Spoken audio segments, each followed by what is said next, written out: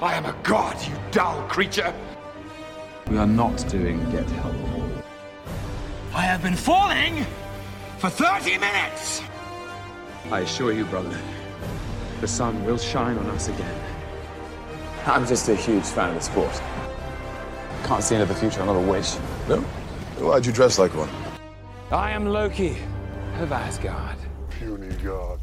What's going on, everyone? Welcome back to a brand new episode of Assembly Required, an MCU retrospective, the show where we reassemble the MCU piece by piece, movie by movie, episode by episode. I am your host, Eduardo, and I am joined. We got the boys back. We're all here, every single one of us. No one is out gallivanting anymore. Nope. Chris, Peaches, Robbie, we're all here. Gentlemen, what's going on? I feel like I'm the only one during Loki that didn't gallivant, and that's true. I feel like I should miss an episode just so that I can gallivant. But you were able to gallivant with us in person last week. That is true. Because Angela and I decided to gallivant down there, and we actually, for the first time since before this podcast existed, we're all in the same place at the same time. Correct. And we gallivanted the hell out of it. Yeah. Yeah, well, guess who just got back today? Them wild-eyed boys that been away. Eduardo, what are you saying? Had much to say. What? I was just saying that no one was getting married when we were together. That is true. That's usually what has to happen. Yeah. That's the other thing. It was just because. Yeah, it was just for funsies. Yeah. Funsies. And today we're going to be talking all about episode 4. But before we do any of that, we want to let you know that you can support this very show over at patreon.com/assembly required. That is patreon.com/assembly required. We just had a great board game night with some of the patrons just the other night. We're going to be coming out with some details here in the next couple weeks about our next community night. So keep your ears perked up for that one. And once again, if you are now any tier of patronage, you can join in on the events. Doesn't matter what patronage tier, as long as you're a patron, you're welcome to come and join the events. Now, Chris, you weren't here for episode 3. No, I wasn't. I mean, you were here, but you weren't here. What'd you think of it? I enjoyed it. Yeah, I actually didn't get a chance to rewatch that episode either, and I really wanted to. It's just been a busy week, getting back from Florida and all that, and we watched it at like 5:00 in the morning because we had a flight. But I enjoyed it. I really am glad to see that. First of all, this show is a TV show, and I love that. And I actually did see, I think that week that Michael Waldron, the head writer, deliberately approached the show that way. And I was so glad to see them take advantage of, this is a TV show. We're about halfway through our story. Now let's take some time to get to know Sylvie, our new character, and also get some depth with the Loki that we already know. And, I appreciated it. It was an interesting, change of pace from the previous episode, and you knew that this episode was going to be bonkers too because of it. That was sort of like the calm before the storm, and after having seen this episode, I think I appreciate last week's even more now. But yeah, it was A+. I guess I didn't think of a rating for that one, so oh well. But good out of 10. I have to ask you, because we were a little bit split last time. Obviously, I was wrong on my theory, but I have to know. Did you consider it a stork or a nork?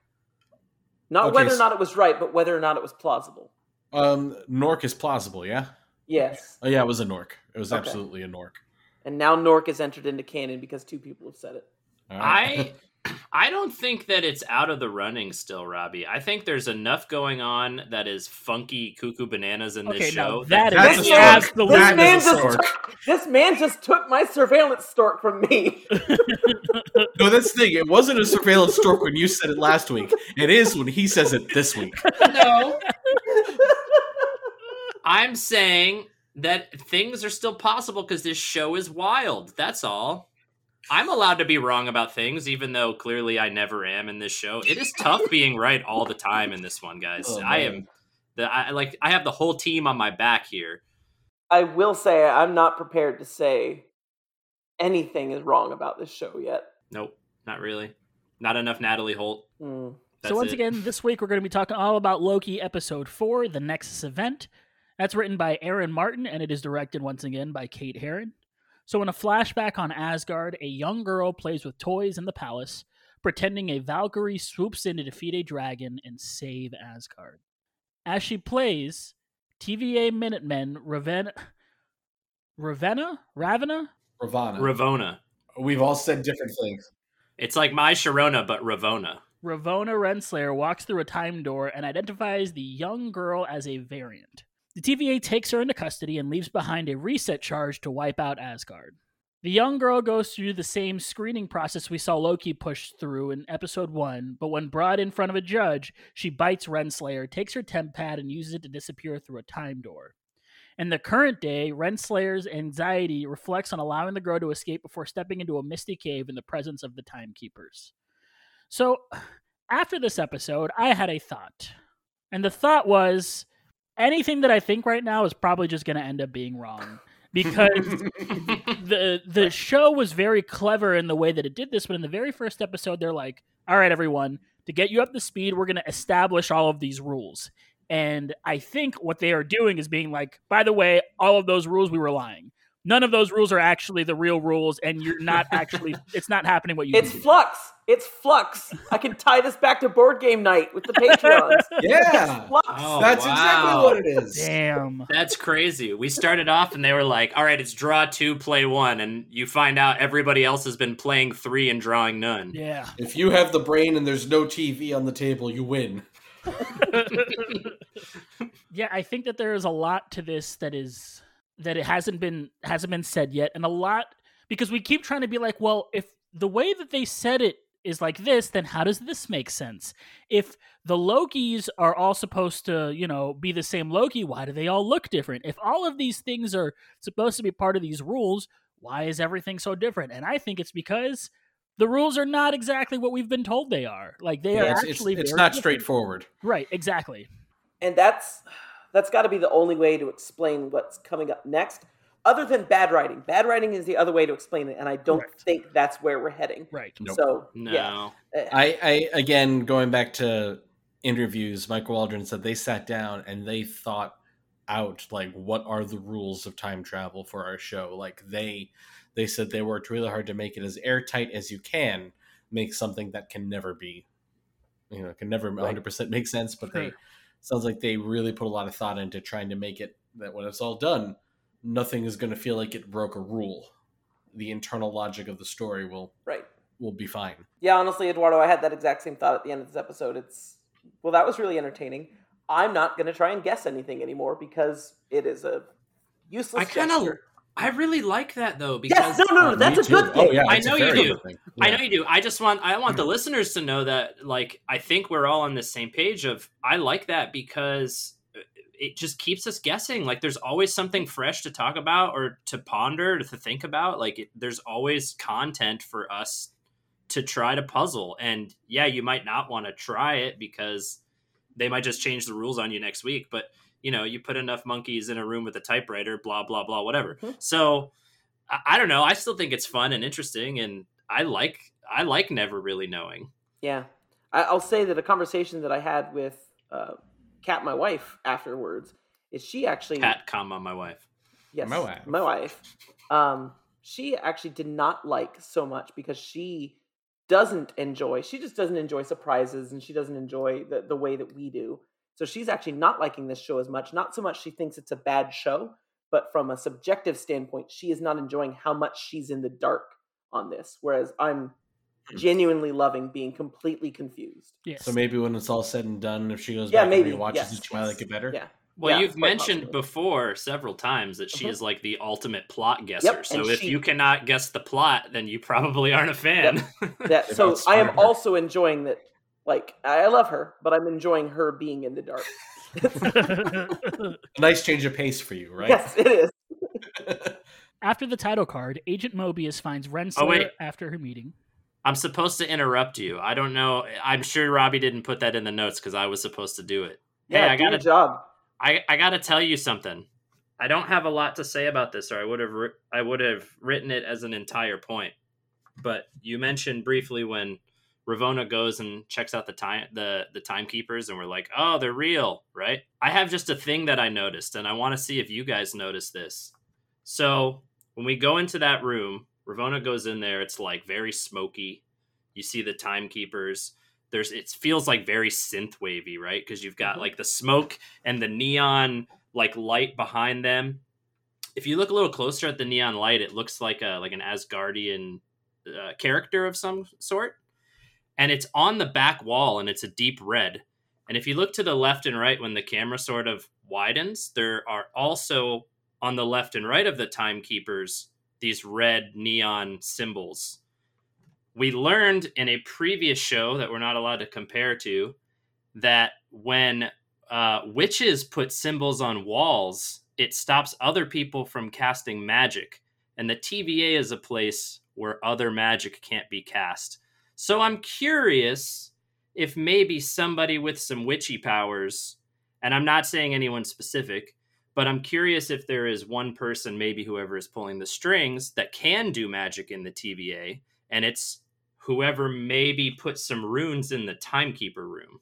That would make sense because we don't have an internal logic reason yet for why Loki can't do things in the TVA. Right. Why would magic not be cool there? But maybe it is for one person who has ruined the building. Right. So I'm not going as far as saying, oh yeah, that's definitely what's happening, but I definitely think that's a Nork. Hey, my first Nork. Just kidding. That's not my first Nork. I've been formulating my theory since we started this episode. Since we got on here and I went through and I rewatched the episode. And my theory maybe goes in with that, but I don't know yet. Yeah. Okay. But I guess this save it for later? No, I think I'll just talk about it now. So my theory is that this show is all about Loki, right?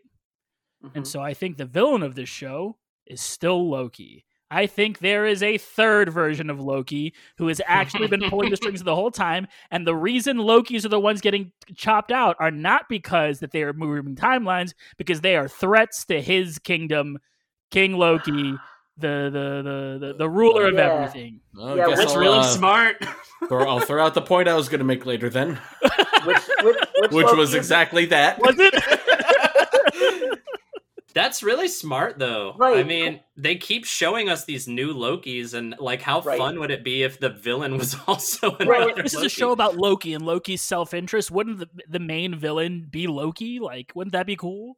Well, Soundlord, doesn't that tie into one of the stories you mentioned in the first episode? The Loki Agent of Asgard is all about, you've got Loki trying to do good, and it turns out he's a pawn in King Loki's plan, and King Loki has been hopping around through time, setting up things to create the ideal future that he wants. Like, it's... I mean... Yeah. Oh, boy. Yeah. Well, Angela said the same thing, too. So I wanted to make sure I shouted her out that she also had this idea that that there's a different Loki behind it all. We just earned 2 weeks of vacation. We don't have to come back for episode 5 or 6. Just take it easy. Yeah. Black Widow comes out next week. We'll just watch that instead. Yeah. I'm not prepared at all to pretend I know where things are going, but that is incredibly plausible. Yeah, that feels right. Yeah. I have a lot of things that I'm going to be saying later. Some of my points that not just about it possibly being a Loki, but just kind of what I think about the TVA as a whole right now. So I'll hold off on that for now. But yes, a thing that makes a lot of sense is that there's another Loki who is working on all this. Yep. Which kind of ties into my point of why the time travel rules don't work the way we think they're supposed to. And it's because they're not working the way we think they're supposed to. The objective is different than what we've been told. Right. Mm-hmm. We're not curating one timeline. We are curating one intended outcome. Right. Yes. Let me read you exactly the phrase I put in my notes. It's not so much a sacred timeline as optimal for me timeline, and I'll prune anyone who might get in my way. Right. Which it goes back to that line in the first episode, which I think we even called out as being suspicious on our podcast, was when Loki is talking about, oh, so that's fine, but this is bad. And Mobius like, oh, it's not really about good or bad. Well, never mind. And I think that was to show a couple things. One, that Mobius doesn't think too much about it. He's a true believer in the TVA. And now he's having his faith shaken, which is interesting. Which I called, but I know that wasn't really a hot take. And I think it was to make us question what are these guys really all about? What is it like? Who died and put them in charge and all of that? Who died and made you king, Loki? Perhaps. Quizás. After the title card, Agent Mobius finds Renslayer after her meeting with the Timekeepers. Mobius presses Renslayer about his need to speak with Minuteman C-20 to find out what she meant when she was repeating, "It's real," but Renslayer refuses. After more pressing, Renslayer tells Mobius C-20 is dead after her mind collapsed following Sylvie's enchantment. The second she said C-20 was dead, I turned to my wife and I was like, no, she's not. Nope. Yeah. Or it was like, she's lying. Like, maybe she's dead, but this woman is lying. Like, she's not telling the truth. It's like, if she's dead, it's because she killed her. Right. Right. Kat and I paused it, and it's like, okay, is she lying and she's not dead, or is she lying and she killed her? Because it's one of those two. Right. Yep. The destruction of Lamentus One continues, and Loki goes to sit with a distraught Sylvie and apologize for messing up their chance of escaping. Sylvie admits she remembers small bits of Asgard. She says the universe manifests chaos, like her being born as the goddess of mischief. And as soon as her existence created enough of a detour from the sacred timeline, the TVA showed up and abducted her. After stealing Renslayer's Tempad, she spent her life on the run through time, with the TVA constantly finding her due to her setting off Nexus energy, until Sylvie finally learned she could hide in apocalypses. Okay.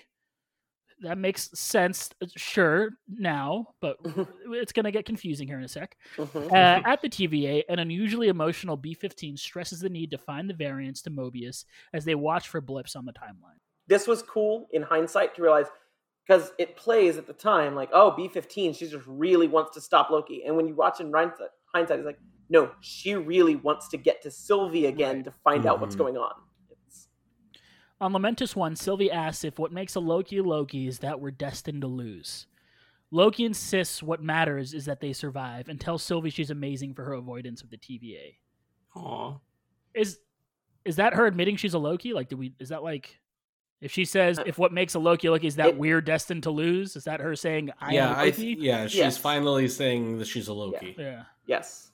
I'm shrugging over here. It could go either way. Okay. All right, Stork Boy. As he does, Sylvie puts her hand on Loki's arm, creating a sharp new divergence on the sacred timeline reader.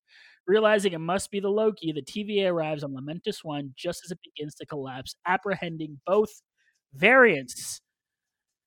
There's a new Nexus event, but they're in an apocalypse. How? Why?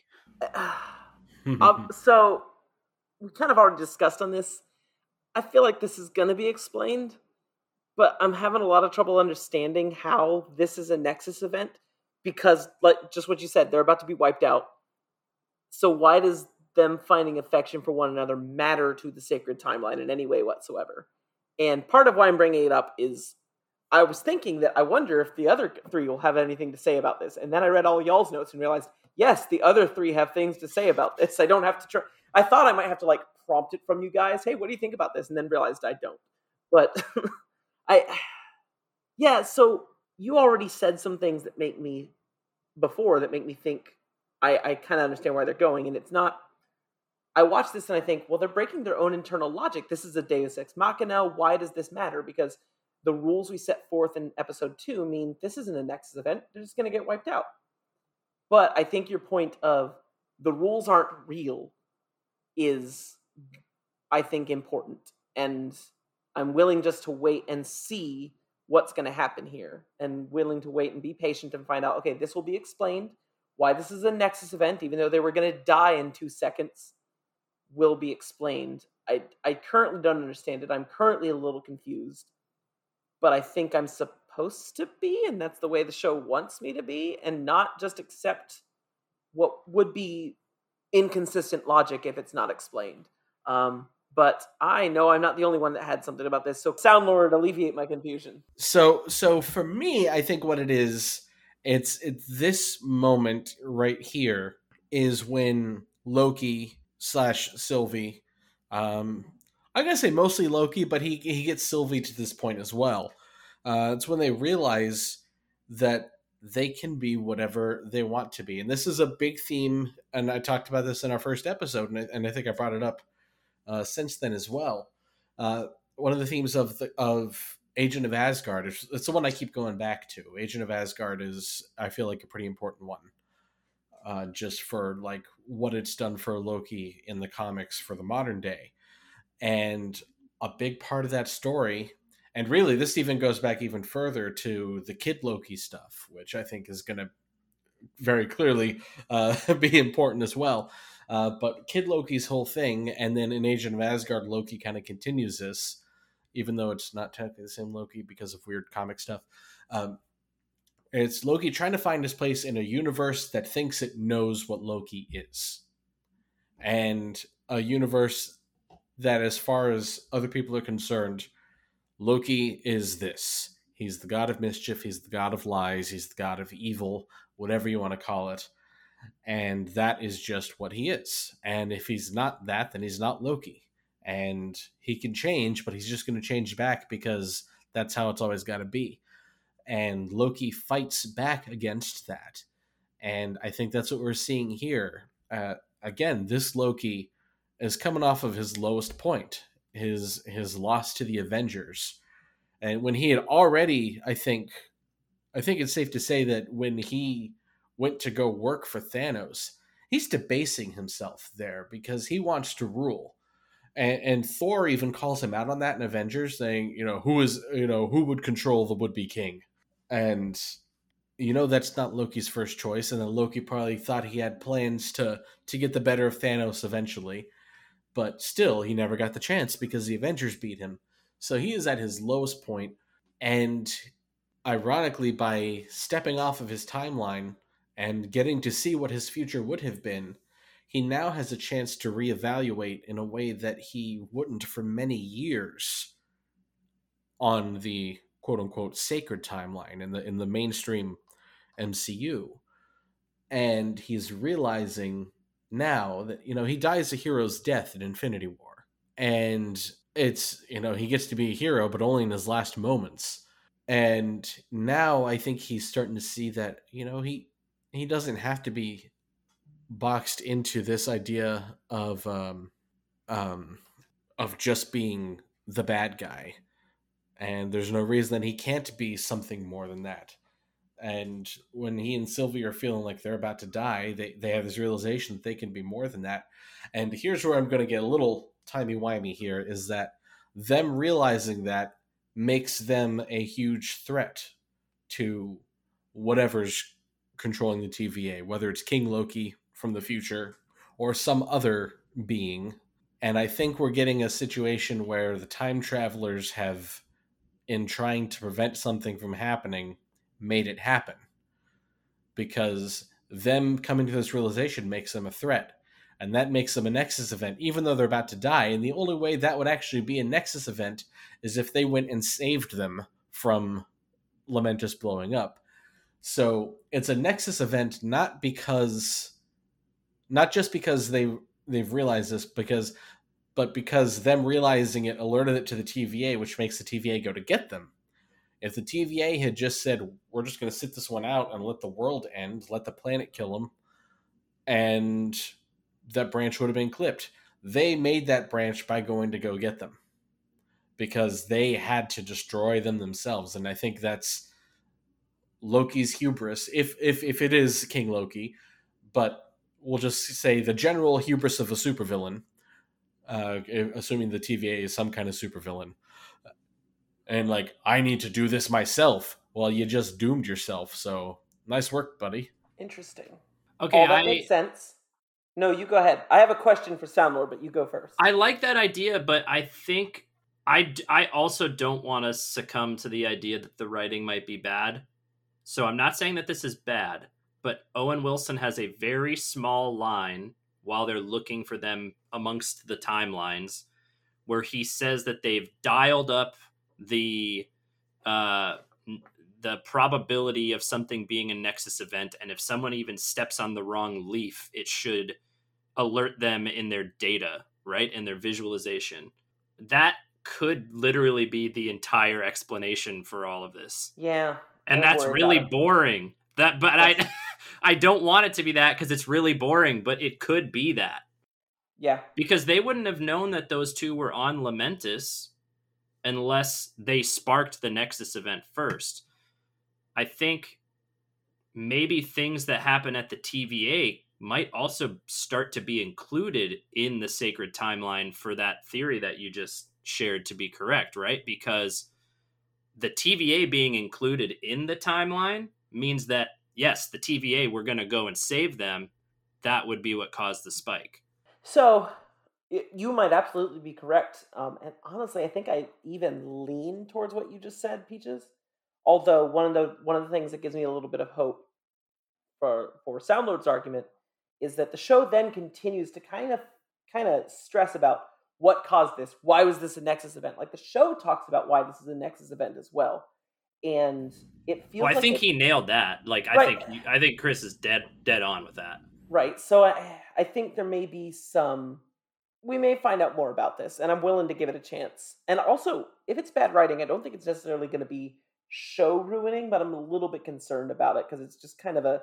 I should back that up. Yeah, I should back that up. I guess I don't mean bad writing. No. I guess it's just like. No, I actually agree with you a on little bad writing. Well, it might just be a little lazier than we're used to if that's all that it was. If that's all that it is Owen Wilson's line about the leaf thing, then I just think it's inconsistent because then they always could have dialed it up and then found her in one of the other apocalypses, and that is true. That said, Soundlord, you said a few interesting things, particularly Loki being whatever he wants to be. So my question is, if your logic is correct, do you suspect that Sylvie's original Nexus event was Loki could be a hero? I think that is a good explanation because that's the only way I can think of that they wouldn't just go grab Sylvie as a baby. And, because you would That is how time travel works, man. Yeah. First of all, that's horrifying. For those of you listening at home, I just did the Don Cheadle ring baby Thanos' neck thing. He also did that if you're listening in your car. Yeah. Wherever you're listening, that's what I did. I listen while mowing the lawn. Oh, if I had a lawn to mow, I would listen to podcasts. You don't want one. No. But anyway, yeah, I think the only way that wouldn't be a big Nexus event in itself is that it's the nature versus nurture argument, I think. Where they're like, hey, if sure, they didn't get the same frost giant baby, although we don't know Sylvie's a frost giant, but whatever it is, like, this god of mischief, this goddess of mischief is different from the one in the main timeline, but we could sit back and see what happens because it could still turn out exactly the same way, just with a woman instead of a man, and everything will be fine. But we've heard that they had a little bit of a different childhood than our Loki did, and of course that's going to lead to a different set of events, and that's going to lead to a different person. And when she's playing pretend, and she's dreaming about, Thor was the one who talked about, when he was a kid, he always admired the Valkyries, and now here's Loki girl Sylvie, who is just like Thor, admiring these heroes and like, I can save the day. And that's when the TVA or whoever is like, okay, this is going to turn out to be some kind of heroic Loki, and we don't want that. That's too far off of what we think the future should be, or what we want the future to be, whatever their MO actually is. So I do think that is a good explanation for why that moment in particular is what made the TVA show up. Real quick fun fact, Renslayer, her hunter designation is A23. Avengers number 23 was where Ravonna Renslayer made her comics debut. So just want to get that in there. That's too. Very cool. But yeah, so that's kind of where I sit on that. I'm willing to be proven wrong next week, of course, but that feels, from what we know right now, that feels like a plausible explanation. Which, the fact that we can come up with plausible explanations makes me think that there will be some kind of explanation, and hopefully it'll be a satisfying one. Yeah, I'm with you. I think that there what we consider to be a Nexus event isn't what we've been told, which is why it's so confusing now, which we're maybe can get a little bit of clarification later. I also just had another realization. So we go back to the first episode, right? And Mobius and Loki are having their chat. And Mobius asks Loki, you know, what his goals are, what are his plans. And then he lists off a bunch of things that are basically just what the TVA does. And then he's like, oh, okay, well then what next? And then I remember seeing that scene. I was like, oh, that's interesting. What Loki's goals are and what the TVA's goals are very similar. They want to, he's like, people shouldn't have free will. And like, but he's like, but you should be in charge of their free will, blah, blah, blah, blah. And at first I was like, oh, that's interesting. And now that I think about it, I'm like, wait a second. Hang on just a minute. You can't have all those things because we have all those things. Right. Wait a second here. I think another big part might be that this is not just a Loki from a different timeline. How do I say this? But it is the same Loki from the future, and a Nexus event is something that would change that Loki's future. As in, like, didn't get strangled by Thanos or something like that? As in this specific timeline of Loki, which, no, that wouldn't make sense either, because this Loki was the one that was supposed to be strangled, I think... Chris. Okay. Yeah, Chris, you got really excited. So I'm sorry. I'm jumping ahead to the post-credit scene. You saw where they were all standing, right? Uh-huh. Yeah. Near Avengers Tower. Ruined New York. Right. Destroyed Avengers Tower. This is a Loki who won. Which Loki? So the one that's running the TVA that we've decided. So I had a theory. I wasn't going to defend the death, but I guess that what we saw was the bomb hit Manhattan. But you're going to say, although I guess he still would have won. Well, okay, hold on. Yeah, the bomb wouldn't have killed Loki. Loki wouldn't have lost if the bomb had hit Manhattan. No, he still had a bunch of Chitauri in space. It would have. Yep. What we would have had was a nuked Manhattan, right? That still had an endless Chitauri invasion. Right. I'm assuming a nuclear warhead doesn't destroy the Tesseract. So yeah, because you have to use the stones to destroy the stones. So yeah, you're right. This could, and so. So pruning would be sending people to his timeline, or yeah. See, okay, because my thought was like maybe there's a different place that every person pruned goes to, like their own personal, prune world. Right. I'm gonna call them prune worlds now, or Pruniverse. Okay, Pruniverse. Each was gonna have their own personal Pruniverse. It was right there, and you took it. I'm proud of you. You should also design food packaging. Yeah, maybe we should go into business together. We should. Marie Callender, give us a call, because whoever designed the name of some of your bowls needs to be fired. Marie Callender, call us up. Make a date. Well, yeah, so I thought that maybe that this is like the Loki Pruniverse, and then Mobius is off in some sort of Mobius universe, which maybe is just the him. I don't know. Yeah. Yeah, he's surrounded by rotting jet skis. But yeah, maybe these time sticks, these prune sticks, just send people to King. We'll call him King Loki for now. To King Loki's timeline, where he sends them off so that he can take over or maybe he wants to make every timeline like his, or who knows? I don't know what like is yet, but wherever they go, whatever Pruniverse they go to, I feel like it has to be the same one, because how else are we? Owen Wilson is not going to not be in 2 more episodes, right? Yeah. We have to save Mobius. I think he also went to that same universe, and so I'm going to give myself a pat on the back for saying it's like the guy from Halloween Town where all the lost stuff ends up at his house. His house is the Pruniverse, where the ruined New York with Avengers Tower is. Whoever's universe that is, I think the prune stick sends them there. Interesting. So, thinking this through real quick, because this is interesting. If Loki wins, I guess if that's correct, we'll get the answer. But I start thinking about, okay, what happens with Thanos and his relationship with Thanos, and what does Thanos do if Loki wins? And does that mean Loki can take Thanos once he's taken New York somehow, or... Yeah, did maybe Loki outsmarted Thanos? Yeah. Also, because Thanos was dumb enough to give him the Mind Stone. Also, any of those Lokis that we met in the post-credit scene, including the Gator, remember Loki's a trickster. Any one of them could be this mysterious King Loki pulling the strings, trying to con our Loki into thinking that they're all a team. Yeah. Interesting. I had no theories, and now I'm like all in on this. That's funny.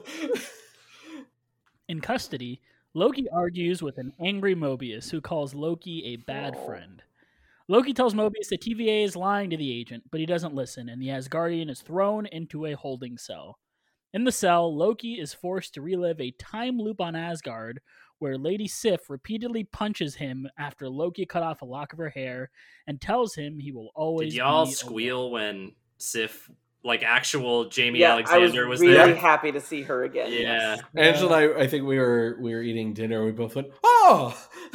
Like, we were both real excited. It's like, What a cool hey! cameo. Yeah, didn't expect that in the least, but that's so cool. I had another reason I squealed, which is this was I recognize this as a story that I read in my freshman year of college for what class was that? It was classical studies.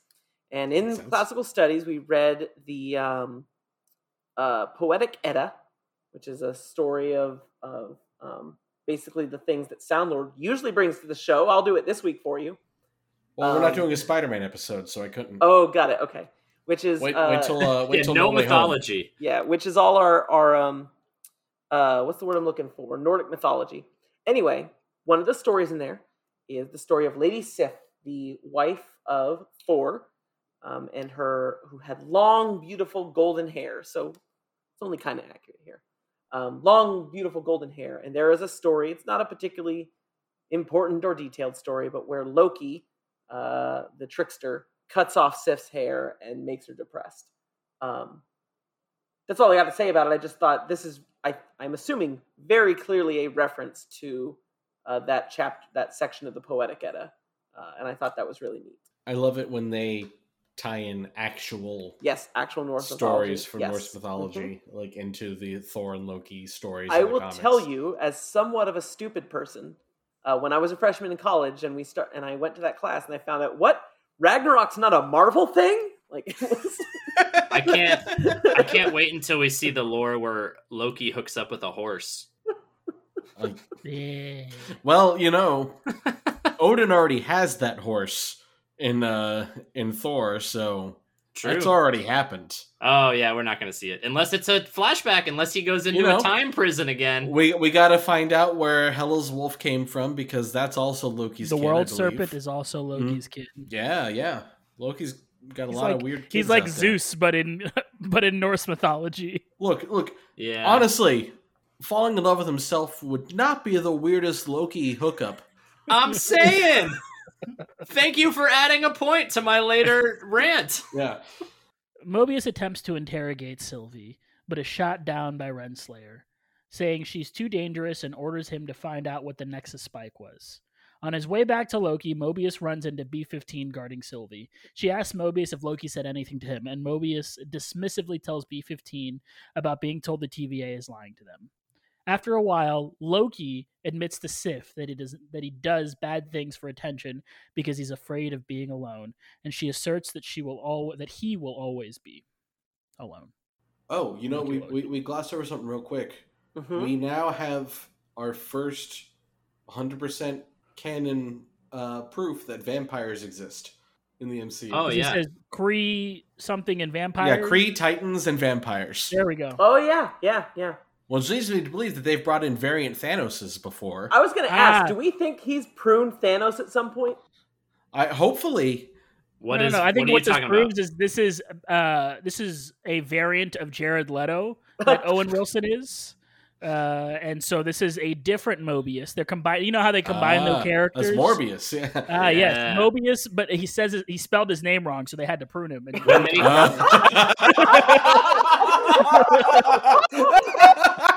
Damn it!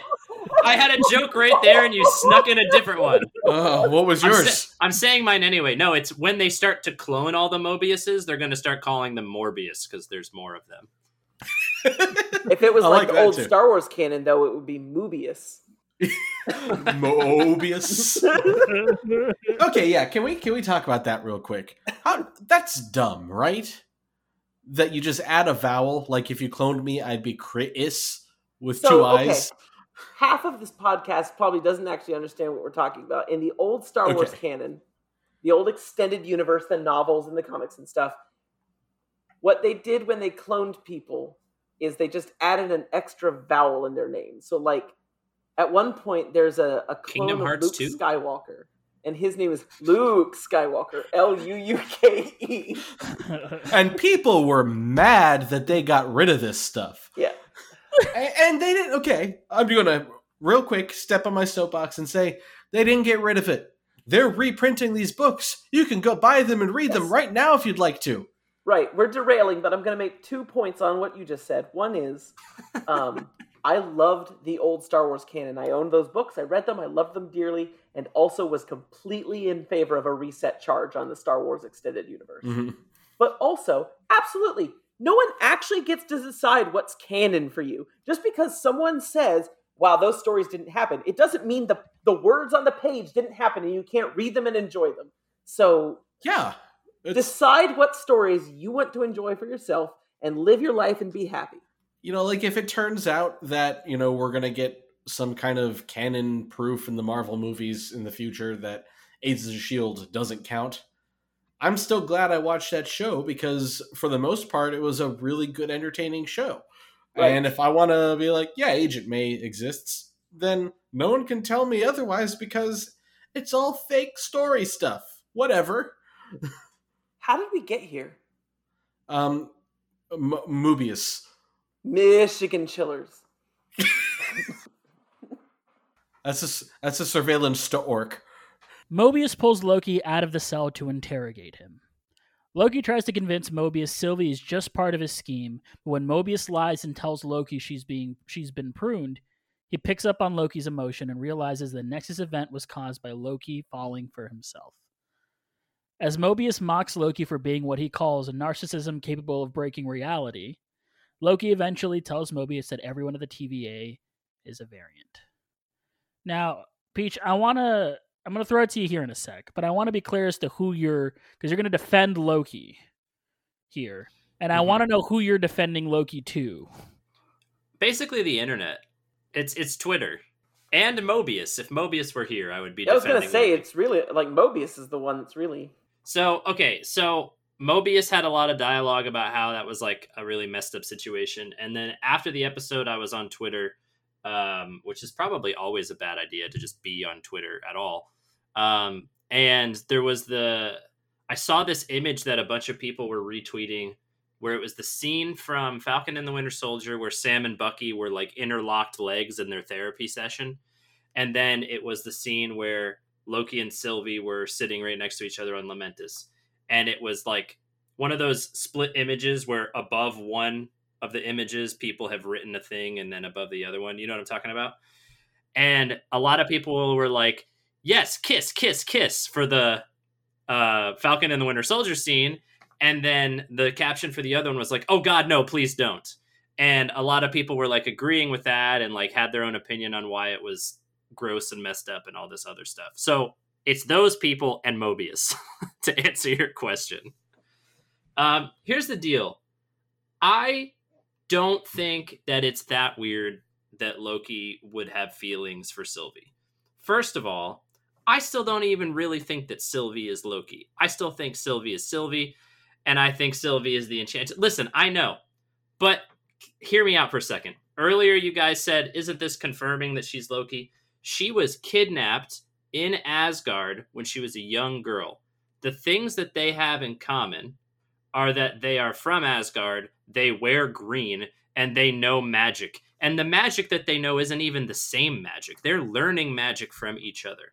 If you were kidnapped when you were like 6 by the Time Police, and we've talked about the TVA being compared to kind of like modern day policing, police people mess up. It really seems to me like Renslayer did not really know what she was doing when she was on this mission. She seemed like she was in that like young and kind of reckless and nervous and felt like she was messing things up. And then later she doesn't even tell Sylvie why she took her away from the timeline.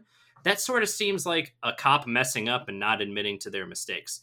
So is it plausible that she took somebody that wasn't Loki and gaslamped her into thinking that she was Loki? I say gaslamp because it's like gaslighting. It's ironic. So is it possible that she kidnapped a young magician from Asgard, thought she was Loki, told her whole life she was Loki, and now she believes it but doesn't even want to be called Loki? I don't think it's out of the question. But I have a question on that real quick. Yeah. Okay. If that's what's going on, why is the show going to the trouble of putting her in what's clearly supposed to be young Loki clothes? Why is she playing with a toy that she's calling Loki and making Loki the hero? What is the show's reason for doing this? Why is everybody obsessed with people wearing the same clothes have to be the same person? Okay, no, hold on. Were y'all in marching band? You think the show, had her wear clearly young Loki clothes just for fun? What is clearly young Loki? Peach. No. Peach. Time out. I'm going to tell you why you're both right. Okay. I'm curious. She's Loki because she is an adopted person of the Asgardian royal family who became the deity of mischief. So in that universe, the role she plays in the story of that universe is Loki. Not necessarily a version, like a different genetic version of the Loki we know, but for all intents and purposes, the Loki of that universe. Sure, I can believe that. I just don't think that's the same as an elaborate bait and switch for reasons I don't understand. I like your mediating, but it's a perfect segue because whether she is a completely different person or she is a Loki from a different timeline, she's still a completely different person. And that's why I think it's not that weird.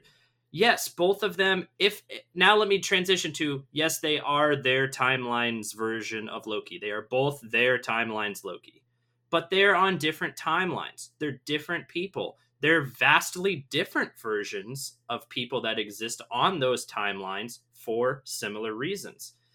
And I just don't think it's that weird, especially coming from a person who we've described and everybody knows is narcissistic. And it doesn't, like, when people find each other that they are romantically attracted to in real life, it usually starts because of common interests, common goals, lifestyles, mindsets, whatever it might be. They find that they have things in common and then they want to explore that further. It's not that weird. It's not like he's dating his sister.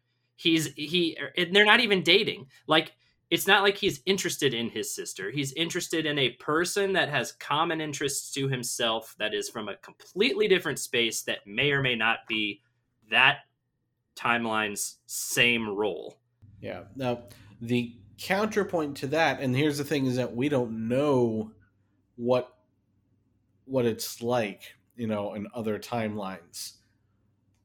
The way that it might be like dating your sister is if it turns out that they have the same parents, and if they genetically match up, then gross. But that would be fair. But different timeline. We don't know what else is different, and it could be they're completely, because again, this also gets into timeline versus dimension versus universe versus what these things all mean, which is still kind of fuzzy. Yeah. But let's assume for like let's take Spider-Man as an example. If all the Spider-Man movies that we just watched were alternate universes, then they all look very different. So would they be like, if you did a DNA test, would you find out that they're 100% that Spider-Man? Yeah, right. I wanted you to say that, bitch, but yeah.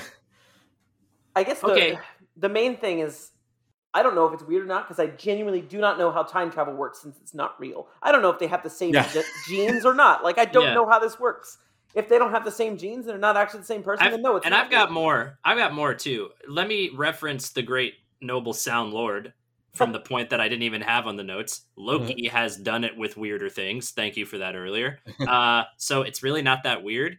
And also, everything that we just talked about could end up being moot. And I don't really believe it, but I'll tell you why. Listeners, sadly fell for a clickbait article this week. The clickbait article was written in between episodes 3 and 4, and I had already seen episode 4 at this point, so I got to it a little late. But in that article, somebody apparently interviewed Kate Herron, the director, where she was talking about the scene on Lamentis, and how some people were, I'm doing air quotes, concerned. I probably shouldn't do air quotes because some people were concerned that the two of these Loki, or Loki and Sylvie, however you want to view this, were going to end up having this romantic relationship. And she tried to like bust that myth by saying, no, we didn't really have any intention for them to form a romantic relationship. This is supposed to be like a platonic friendship thing. I think maybe that is possible, but in a very strange way. I think you have to think of it from Loki's feelings perspective and like his whole life. You know, he gets thrown in this time loop that we talked about with Sif, where Sif repeatedly tells him over and over, you're always going to be alone. Nobody wants to be around you. He probably has this vicious cycle of he wants attention, but everybody hates him. So he does something, he lashes out, then people hate him more, and, you know, rinse, repeat. He wants attention, he does something, people hate him more. This is like the first time we're seeing on this timeline Loki trajectory, because we saw it by the time we got to Ragnarok, where like Thor was like, yo, I love you, you're my brother. And he was coming around to being a hero.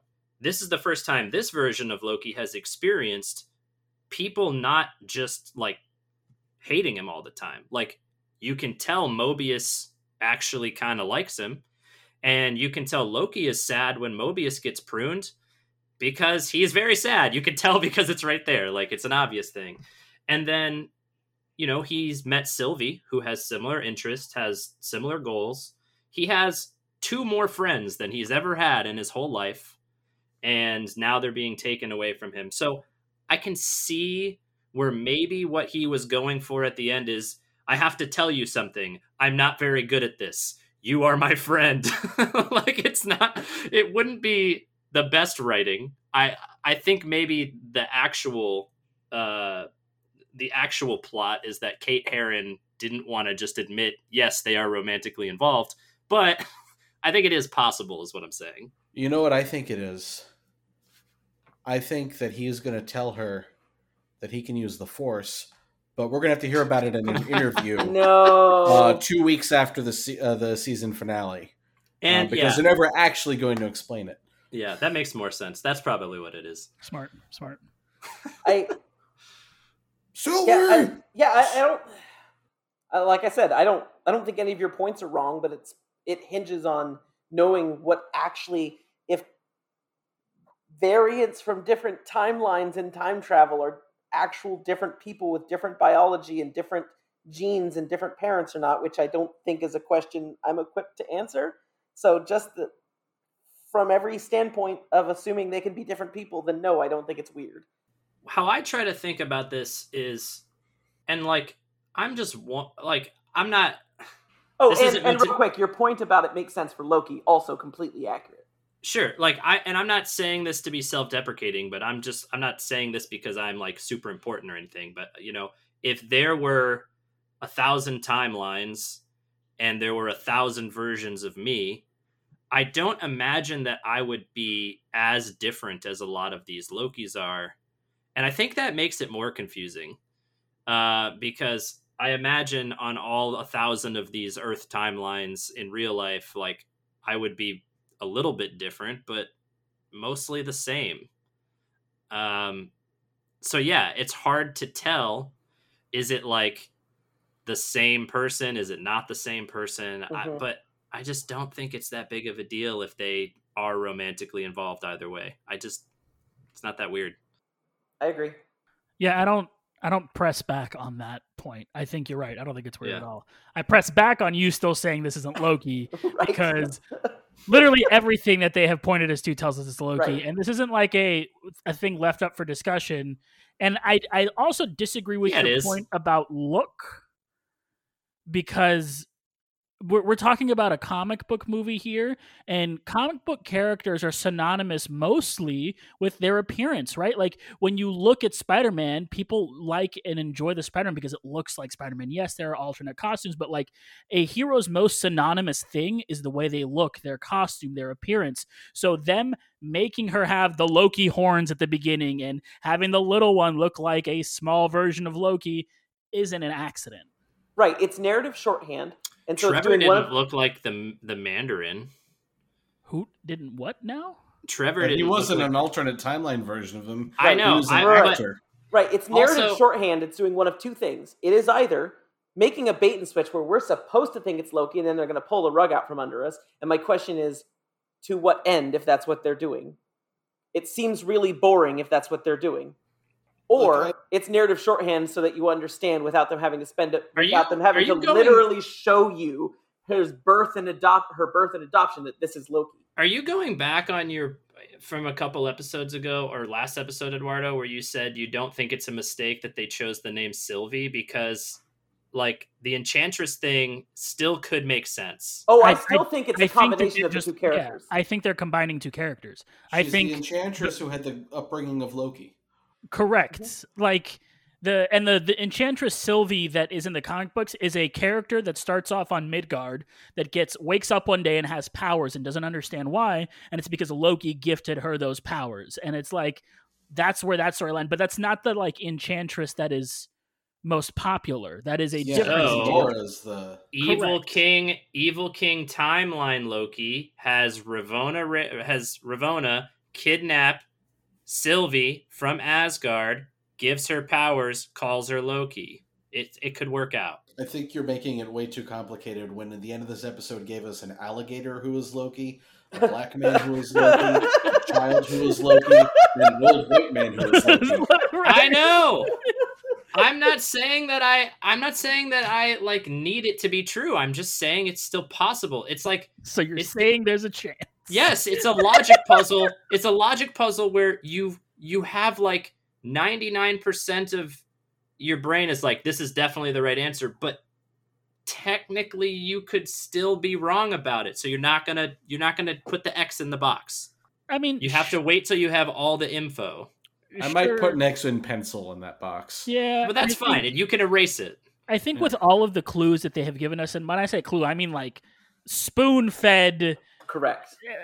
By literally saying she is a Loki, Feels very much like they just they're like, accept this. There's a lot of other mystery crap going on right now. Right. Wonder about that, but accept this. Right. And they could. It's not impossible for them to be like, everything we've told you was a lie, because that's kind of what the show is all about, is being like, some of the rules that we've set up are not correct. Psych, she's a robot too? But to what end, right? To what end is that Loki, unless that is King Loki, and he's been lying to Loki this whole time? But once again, I think they'd be going through way too much trouble for something that could be very simple and can just be...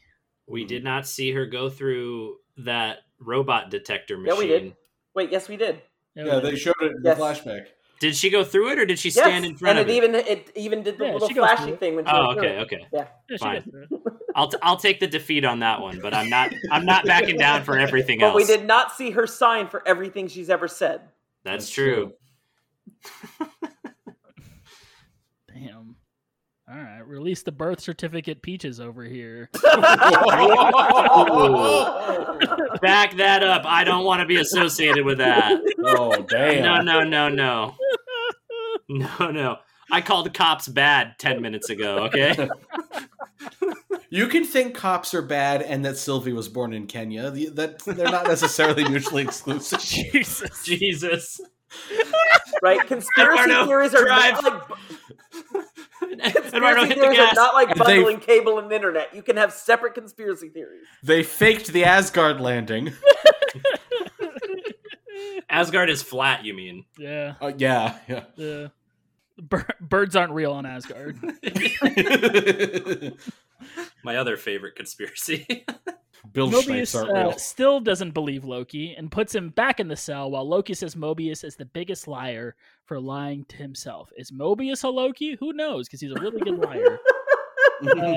Still distraught, B-15 goes alone into Sylvie's interrogation room, seemingly to prune her. Okay, I got to go back just one last time. Mm-hmm. A big reason that they didn't just call her Loki and gave her Sylvie and this whole thing is for people like me who have to read these show notes, and it would get very confusing if they were like, Loki did this, and then Mr. Loki Eduardo, did that. I am panicked about the next episode because I know what the next episode is going to be like. I'm exactly like that. Loki panicked about writing it. I'm sure in the writers' room they were like, those guys that do the Assembly Required podcast. We gotta make sure that the host knows how to read the notes. Let's throw them a bone. We better give her an alias he can use. Well, all those Lokis do have names in the credits, so we could go by those. Yeah, it's old Loki and it's classic Loki, boastful Loki, T-Bo kid Loki. That's T-Bo the gator. T-Bo Loki, yeah. They did not name the gator. Yeah. It's T-Bo Loki. Okay. Or I prefer Emmett Loki. We'll go with that. We can agree on Emmett Loki. Okay. Yeah. I need that crocodile now to take a knee. Once alone, she puts away her prune stick and takes Sylvie through a time door to the site of the Roxcart hurricane. B-15 answers questions. B-15 questions, not answers. Questions Sylvie about the memories she saw. I'm sorry, I'm laughing because you said Roxcart Hurricane and it made me think of the song Jumpin' Jack Flash by the Rolling Stones. I was born in a Roxcart Hurricane. Really? I was in the opposite. I was thinking Rock You Like a Hurricane, but Roxcart Like a Hurricane. Here I am! Roxcart Like a Hurricane! Oh man, we should just release an album of Roxcart Hurricane songs. We got at least 2, baby! Yeah, that's all you need for at least a single and a B-side. I'm sorry, continue. A B-15 side. B-15 insists she was created by the TVA, and Sylvie tells her she's a variant whose life and memory was taken from her. The Minuteman asks to be enchanted again and revisits the memories of her past life, saying, I looked happy. Oh god, the way she delivered that line? Uh-huh. Oh. Uh-huh. My heart. Uh-huh. Renslayer and Mobius share a drink over the closing of the Loki case. Renslayer asks Mobius where he could go if he could go anywhere in time, and Mobius deflects to ask about interrogating Sylvie and what happened to C-20.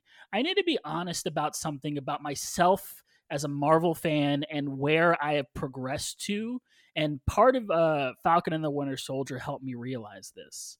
And it is that I find that I enjoy Marvel fights less than I used to. And it is not to say that I don't enjoy them at all, but that if they are used too much, to me it sort of drags down the pacing of a lot of what could be really good. And a lot of these interactions, similar to WandaVision, a lot of this personal interaction is what makes it so great. And then you have the action spliced in there to really elevate some of the scenes.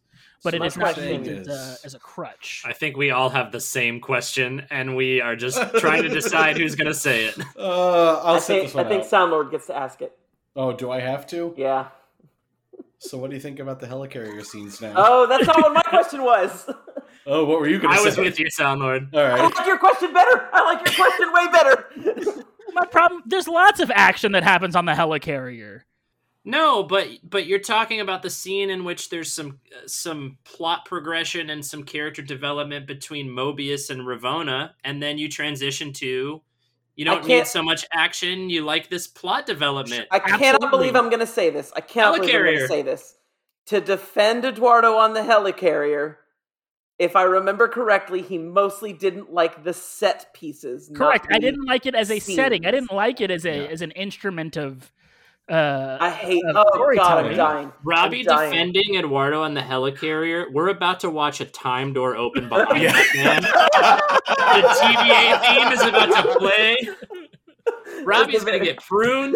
Bum, bum, bum, bum. That means you guys are getting reset. Oh crap! And that means you're getting reset. And also, wait, no more Robbie. Hold on. A holding. I hadn't even thought about this. When they go to reset a variation, they take the variant. Variant lives, the person that caused the problem lives, gets pulled away, and everyone else just gets killed? Or, I guess, taken to another universe. That's another thing that confuses me is that when they say reset the timeline, does that mean a new person that was the variant pops up in their place and then continues life? Because it doesn't make sense for them to just be removed and then nothing else to happen. They made it look like they're cutting off the branch and that time stops existing. But I think for the first time it had ever occurred to me that the variant is getting off good compared to everyone else. So, or at least I think so. I feel like it's one of those quantum things where, you just stick quantum on it. Okay. Where somehow both things happen. And the thing that's supposed to happen, I'm doing air quotes now, gets to keep happening while the reset just gets rid of the branch timeline. We also don't know the radius of those things. Like, they might not actually go far enough to wipe everybody out. They would have to remove anything that was butterfly affected by the event, though. Yeah, no, you're right. Yeah. Which in this case would have to be all the way up to Pennsylvania. So I wonder if those, because those might work. They don't look like they do, but they might work differently from the prune stick. Maybe they they develop a radius of however far they need to go to capture everybody, and then they dial back time and put everybody back in their place before that event started. Whereas the prune stick teleports them to New York post-apocalyptic prunescape. I'm asking this because I'm interested in the thought, but I think we're going to get the answer to this question in an episode or two. Oh, by the way, my question... That's all we have left is an episode or two. The question I was going to ask that wasn't as good as the helicarrier question was, if you remember on the Civil War episode... No, not the Civil War episode. The Winter Soldier episode, Captain America, Winter Soldier, the movie, not the show. Mm-hmm. We had a big discussion about whether or not there was too many action sequences and too many fights. Because Angela... So I'm wondering if Eduardo would be on that side now of saying, well, and maybe I'm on that side as well. I like Winter Soldier. I still love Winter Soldier, but I think I like it less than I used to. And it definitely ended up being lower on my list than it was when we started the show. There are a lot of things that I now go back into and realize that there are specific moments that elevated my scores originally. The big reveal in Winter Soldier is one that really made me like that movie a lot more than I think it, not that it deserved, but it just more than I actually did like the movie. Now that I've gone back and watched it a couple times, I go, oh, well, I'm not as high on it as I was the first time because I'm not like, oh my God, this is happening. No way. Right? Like, Hail Hydra. Precisely. Boobly boobly. Do we just skip to the end? Oh, bye, everyone. Before we get started, does anyone want to get out? Well, now we skip back to the beginning. Yeah. Said, but not for this, though. This is the Loki intro. So plot twist, I'm the TVA. Is one of you Tony Stank? Dormammu, I've come to bargain. The judge tells Mobius she's just trying to protect Mobius from having his mind destroyed like C-20s and gives a speech about the importance of their friendship and protecting the sacred timeline. Unconvinced, while Renslayer is distracted putting Sylvie's sword in her trophy case, Mobius switches his TemPad for Renslayer's and leaves. In the quiet of the library, Mobius watches footage of C-20 marked as deceased, angrily yelling about her self-discovery over being a variant before Renslayer comes on screen to end the recording. Mobius meets with Loki, admits he was right, and says the next event the Loki created could be powerful enough to bring the whole TVA down. When he expresses concern over having to trust a pair of Loki, Loki asks him if he can trust a friend instead. Is this not Lord of the Rings? Mm-hmm. Is this not a Lord of the Rings reference? Like, come on. That I could do. I mean, they brought it up in Falcon and the Winter Soldier. Why not do it here, too? Fair. Mobius has probably read it. He's been around forever. Yeah. Mobius tells Loki he can be anything he wants, even someone good. And the two leave the time cell together, walking directly into Renslayer and a group of Minutemen. That was a sweet moment, too. Mm-hmm. Just in case anyone ever told you otherwise. Aww. And then it's immediately tense. Just instantly tense. Yeah. Yep. Realizing what's coming, Mobius says if he could go anywhere in time, he'd go to wherever he's really from and ride on his jet ski. Renslayer interrupts Mobius' speech and has him pruned. When I say my jaw dropped. On the floor, dude. Angela and I just looked at each other so sad. Yes. Cat screamed. Like, actually screamed. It was... Maybe Bailey will appreciate me bringing this up. It felt very Game of Thrones to me. That was the thing that I'm not saying that I liked characters dying in Game of Thrones, but one thing about Game of Thrones that made it so exciting is that nobody was ever safe in Game of Thrones. At any point, a character you loved could have met their end. And so you were always on the edge of your seat because you couldn't predict what was going to happen. And that's what I felt in this moment when Mobius got pruned was no way did they just do that. Mm-hmm. And I don't know, it brought up that sort of feeling that I had when I watched through every season except season 8 of Game of Thrones. Yeah. Man, I was sad. Mm-hmm. But I'm less sad now. Mm-hmm. The two loci are taken alone by Renslayer to the Timekeepers. While riding the elevator to their chamber, Sylvie asks Renslayer what her next event could have been to be so important the TVA would destroy her life. Renslayer just says she doesn't remember. Oh, she smirks too. I think that she does. She smirk. It is. Y'all ever seen Street Fighter? Yeah. The movie? Yes. It's for you, the day that Bison graced your village was the most important day of your life. But for me, it was Tuesday. You mean the best movie line of all time? Yeah, exactly. Appearing before the alien Timekeepers, the two loci are asked to explain themselves before their execution. At this point, I was like, oh, we were wrong about everything. Here are the Timekeepers. They're right there. Everything is exactly... And I was like completely thrown off. I was like, oh, look. Everything that they said is true. The Timekeepers are right there. Let's see let's see how Loki gets out of this one. I was definitely thinking this is the Wizard of Oz. Really? So, okay. Yeah. I did definitely... Yeah. There was a moment I turned to Kat and I said, pay no attention to the Ravana behind the curtain. But then... And that doesn't mean I necessarily know it's Ravana. And then they... Then as they talked, I think I kind of forgot it. But then the moment where the Timekeeper goes, let's talk. Right before she threw the sword at him, I clicked, they're going to be robots. Mm-hmm. Yeah, because why would they have just sat there while the Lokis Yeah, I think that's what it is. The fact that they just sat there through it made me think they're installations. My roommate went in the very first scene when there's the smoke everywhere and the neon lights. He said, I'm getting some Wizard of Oz vibes here. And I was like, don't say anything, because I had already watched it and he was watching it for the first time. So I was like, ugh. They do exist. Both loci express defiance before the Timekeepers order them deleted. As guards approach to execute them, B-15 appears and releases the time loop collars on both variants, throws Sylvie her sword, and the two loci work together to fight Renslayer and the Timekeeper guards. The guards are quickly killed, and Sylvie knocks out Renslayer before turning to the Timekeepers. One tells her, "You are a child of the Timekeepers too, Sylvie. We can talk." What does that mean? I think that's just what's... Yeah, I think it was desperate bullshit, but I don't know. Someone who wants to sound like the ruler of the universe would be like, oh, you are my child, we can talk. Also, it must be stated, major Last Jedi vibes in this fight scene. Yeah. Throne room scene. Yes. Which is funny because Snoke wanted his guards to be Renslayers too. Damn. Hell yeah. That was really good. Absolutely not. Hell yeah. What do you mean, absolutely not? That was great. How dare you, Robbie?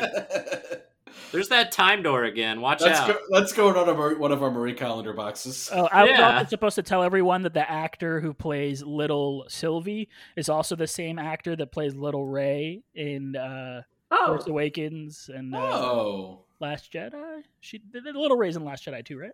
No, she's on all three of them. Yeah, I think it's like the same shot in each of them, though. Well, yeah, it's the same. Yeah. So it's that same actor. That's cool. Sylvie throws her sword to cut off the Timekeeper's head. The Timekeeper's head rolls to the ground as the two laugh and deactivate, all three being revealed to have been robots. Robots! Beep boop. A robot. Destroy all humans. I thought you were the robots. We must show them our peaceful ways. By force! I am timekeeper. Please insert girder. John Day, the chocolates. It's going to be really confusing for anyone who hasn't watched Futurama. Well, after listening to last week's episode, they should have been like, I need to watch this show. Yeah. But listeners, when you're watching Futurama, skip an episode called Jurassic Bark. Don't skip it. No, don't skip it. No, I don't care how it makes you emotional. It's a good episode. It very much is. It's a really good episode. It makes me but sob for the rest of your life, time. someone's going to say Jurassic Bark to you, and you'll be sad. Yeah. I also get sad at The Devil's Hands or Idle Playthings, but but I watched that one anyway. That's my favorite episode, I think. Same. It's got a great musical sequence. Some of my favorite jokes are. Oh god, I could quote that entire episode. That's not ironic. It's just mean. A man writing an opera about a woman. The Loki realize they still have not reached their goal. Loki starts to tell Sylvie, "We will figure this out," because back on Lamentis, and places his hands on her before Renslayer suddenly prunes him from behind. An angry Sylvie quickly subdues Renslayer and holds her at prune stick point, saying, "You're going to tell me everything," as the credits roll. That's what they call it these days. What a horrible way to phrase that. I think it was great. Chris, the TVA. We know everything we knew, we throw out the window here at this point. And so you've got lots and lots and lots of things to I don't understand. question. I think they're on the level. It's just pretty straightforward. Okay, so I've talked about a lot of the things that I was going to talk about here. It's kind of come up throughout this. So really just the questions I want to pose. The Timekeepers, have they always been fake? Were they once real and now they're dead or vanished or something? And these robots are there to just keep up appearances? Or is it all, the plan of... I said my wild guess here is King Loki. And, we've touched that point to death now because it was all of our wild guesses. I guess it was Eduardo's guess, and then we all... It was not my wild guess until Eduardo made it. Now it's my wild guess. We're piggybacking I'm just off being of a parasite on other people's wild guesses. A parasite. Speaking of the parasite, that one poster that B-15's looking at with that guy's face on it that's like, "Did you delete?" Angela's like, "That's Andrew Ryan." Yes! Yes! Mm-hmm. Yes! Yeah. Probably another reason I love this show so much. A man chooses, a variant obeys. No, I think the problem is a variant chooses. My second question is, as was once asked during Watergate, I'll paraphrase, what does Ravonna Renslayer know and when did she know it? Like, did she know that there weren't timekeepers, that they were just robots? Why would she have to go down and talk to them if she did know they were fake? Quick note. If she knows they're fake, then the line "protect the time slayers," the line "protect the timekeepers" is absolutely fucking hilarious. Yeah. Well, no, because she might want to protect them from being exposed. Oh no! I agree with that. I agree why she would say it. It just comes off so funny for like if she knows it's a robot, it's just saying protect them. Yeah. Not a scratch. And then my other points that I've already talked about was why does the TVA seem unusually obsessed with Loki variants? And I think we've got a pretty good idea for at least a very good possible explanation. Oh, it says right here. I see it in the notes. Yep.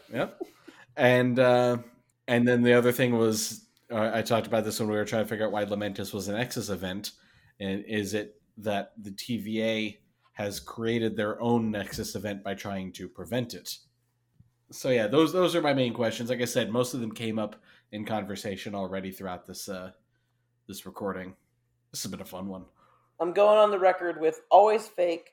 Renslayer didn't know, but now does know because she proved to be a willing accomplice to King Loki / Kang / also a whole bunch of the internet now thinks it's Doctor Doom. And I just want to shut that down real quick. No. You don't introduce Dr. Doom. Right, we're not going to get Dr. Doom on a Disney Plus show. I have not heard that. Yeah. I'm sorry. Just from a satisfying character introduction, no, you don't introduce Dr. Doom as some weird extra-dimensional time meddler. Right. He has to be a dictator of a weird little country. And, you can build up to the crazy stuff with the magic and everything. I mean, if we're going to get Dr. Doom in anything soon, it's going to be Doctor Strange, now that I'm thinking about it. But you know what? To go back to the did Renslayer know thing, before I just forget to say it, I think she didn't know. I think we're going to see her have like not necessarily like a turn, because she's been a good guy the whole time. Definite air quotes there. But if she didn't know, right? And then she sees that they're robots, she might have a "who have I been working for" existential crisis moment, which is why when she gets into a fight with Sylvie afterwards, she very quickly succumbs and says basically like, "Go ahead and kill me," because everything that she maybe knew was possibly a lie. And Sylvie's like, "No, you're gonna tell me everything you do know." So I would put my bet on she didn't know that they were robots, but she was maybe unwillingly carrying out whatever the nefarious plan is, not knowing it was nefarious. She's a true believer, and she's in too deep. Maybe the TVA with the friends we made along the way. Maybe Miss Minutes is the real mastermind here. I'm down. I don't know. I think Renslayer is just bad. I think she's just not good. Yeah, that's where I'm leaning, honestly. Yeah. I think she was in on it the whole time. Not the whole time. Y'all were just going to let me say that and wait for... Okay. You think she's bad? Not bad. I think she's in on it. I think she's working for the Loki, and she's doing whatever she needs to do to save her own skin. And just because she had good intentions to begin with doesn't make her making these bad choices now not a bad person. And for the record, Pete, I'm going to parse every opinion I have on the show with, I don't really know, and I'm just throwing spaghetti at the wall. Yeah. What a waste of spaghetti. Yeah. We're waiting for the show to become al dente. Oh, okay, yeah. We then get a mid-credit scene. Loki awakens and asks if he's dead in hell. A voice off camera tells him no, but you will be if you don't come with us. He sits up to find 4 various Loki in a ruined cityscape. I will say that I thought the Loki to the very right, classic Loki, was Ian McKellen, and it looked like Ian McKellen specifically from X-Men when he is Magneto, and I was like, what in the world is happening? But it's not. And now, Peach, we already had 2 Loki. We have 4 more, potentially a 5th Loki. Yeah. I don't have similar to Chris, we already talked about half of what I wrote down here. I think that's the danger of having a late game point in an assembly required episode, is you just have to hope that nobody touches the subject. But basically what I want to say here is that, we've talked a lot about how the variants being so completely different from the Loki we know, it just feels weird and we don't really know what to make of it. And now, we've got, if Sylvia's a Loki, I'll play her along. We've got Lady Loki, we've got our Loki, we've got Kid Loki, we've got Old Loki, we've got Reptile Loki, and we've got Loki who has like a steampunk Mjolnir, which is really cool, but none of those things make anything less confusing. They just make it more confusing. So I'm excited to see eventually how it is not confusing anymore. Also, though, one thing that I just wanted to say, too, is that we don't know the fate of all of those Lokis. Like, we don't know why they are in that Pruniverse.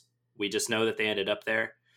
But if the theme of Loki taking that character morality turn of bad to good, and that's why they're pruned, if we're going with that theme and that's true, it's just something interesting to think about, that they define a Loki as someone that's supposed to be a villain, and so many of them turn out to try to be a hero. Like, it seems like a pretty large percentage of them actually want to be a hero, if that's what's really going on. So it's just something that's interesting to think about.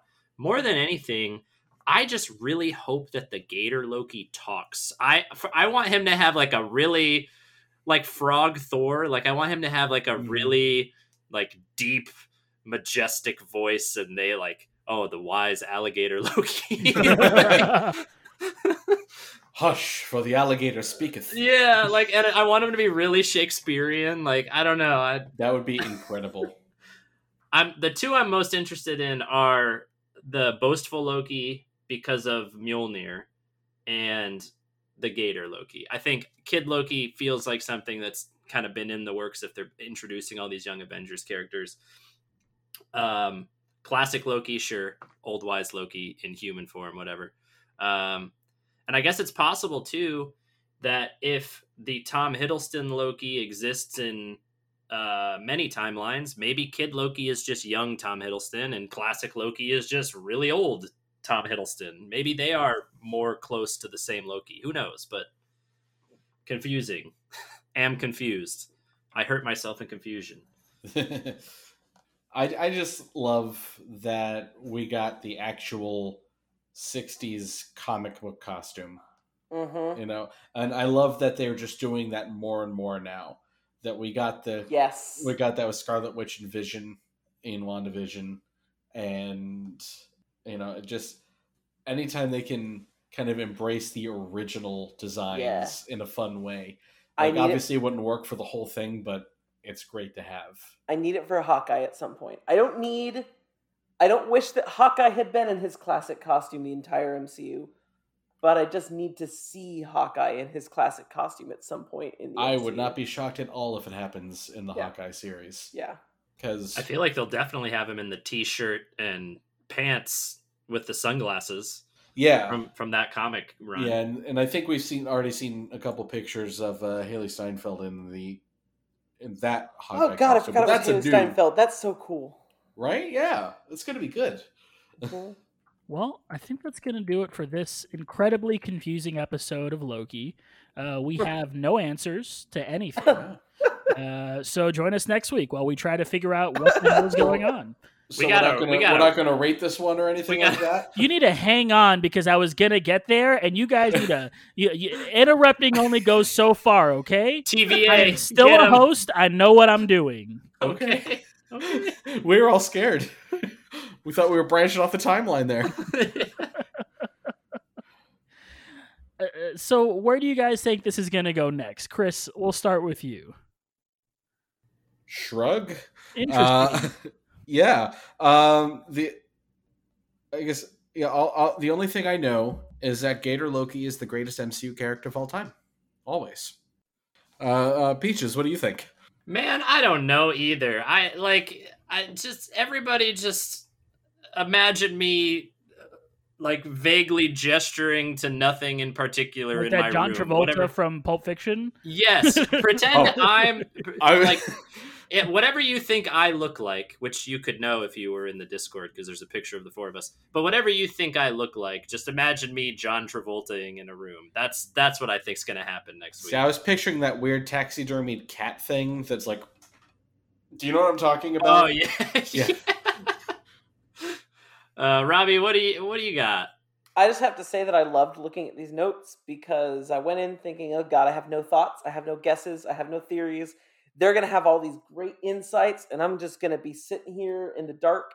And instead, I see everyone's note. I see literal shrug emoji from Soundlord. Like, okay, I belong here. This feels okay now.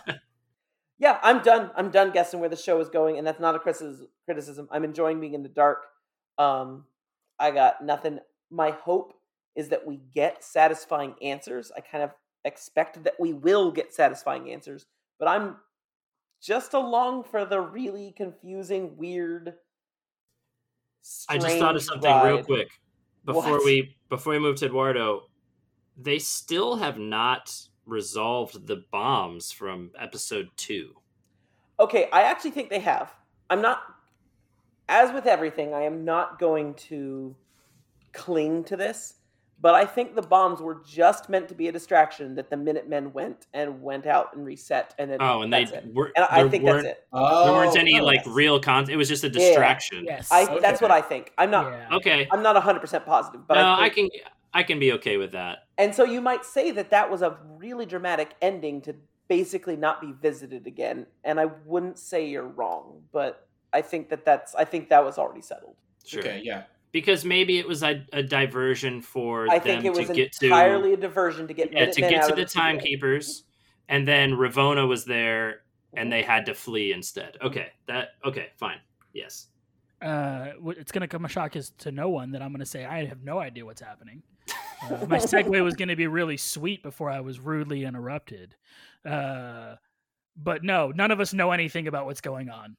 We're all just in the dark as you are. So hopefully next week we get a couple answers to some of these questions that we've been having. We're starting to really reach the end of this. And this is, I imagine next week we get a really big reveal. And then the last episode will be answers to a lot of the questions that we've been having.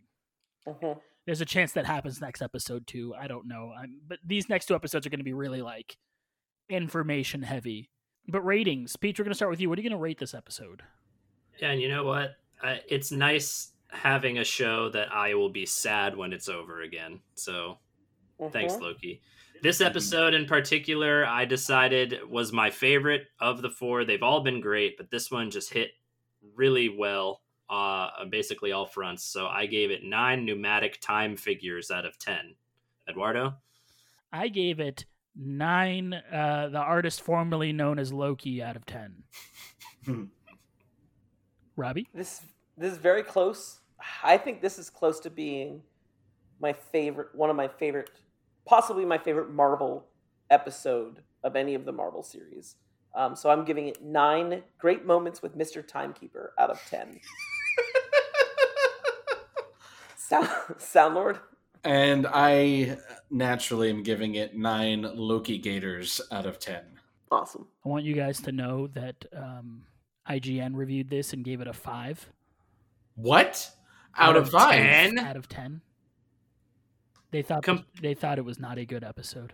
This is worse than when they gave an 8.8 to Twilight Princess. Wait, much worse. What did they rate the other episodes? I stopped listening after I saw that. I was like, that is bogus. Who didn't like this episode? I don't know a single person who didn't like this episode. Yeah. I will say I am married to someone that didn't like this episode. I know one married person. But I think there's a good chance the person I'm married to will change her mind once the show is finished. I think that's going to close it out for us. If you want to support the show, you can do so over at patreon.com/assembly required. Huge shout out to our Avengers level patrons, Brian and Riley. If you want to email the show, email us any of your predictions, thoughts, what you think is happening. If you want to just tell us that you also have no idea what's going on, you can do so. assemblyrequiredcast@gmail.com. If you want to follow the show on Twitter, we are at assemblycast. You can follow all of us individually. GatorSax2010 for Chris, D_Peaches for Peaches, PhilKid3 for Robbie, ABCD Eduardo 1 for myself. I'm going to do it for myself, for Robbie, for Chris, for Peaches. We love your 3,000. Bye, everybody. Excelsior. Bubbly, bubbly. Impressive.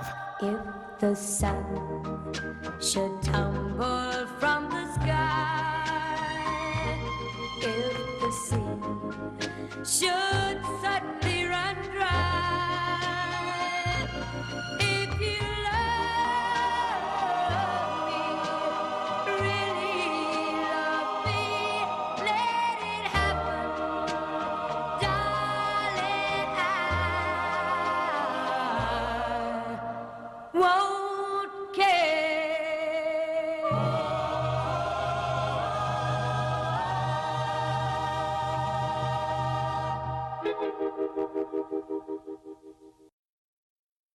Okay, Robbie, I need to make you mad. Okay. I'm going to share with you. Oh, it didn't have to be on the show; it just needs to be on the record. As long as it's on the record, okay. Then that's what after the credits are for, baby. Okay. Although I could tie this into the show, but I think I'd rather just tell you now. Okay. Without trying to force it. So I'm just going to read you one sentence from this YouTube video. Okay. which is a speculation video about Breath of the Wild 2. Oh no. And I quote, I just typed it out verbatim. So as a scholar who received his degree in music, I can say with certainty that time travel will play a part in the sequel story.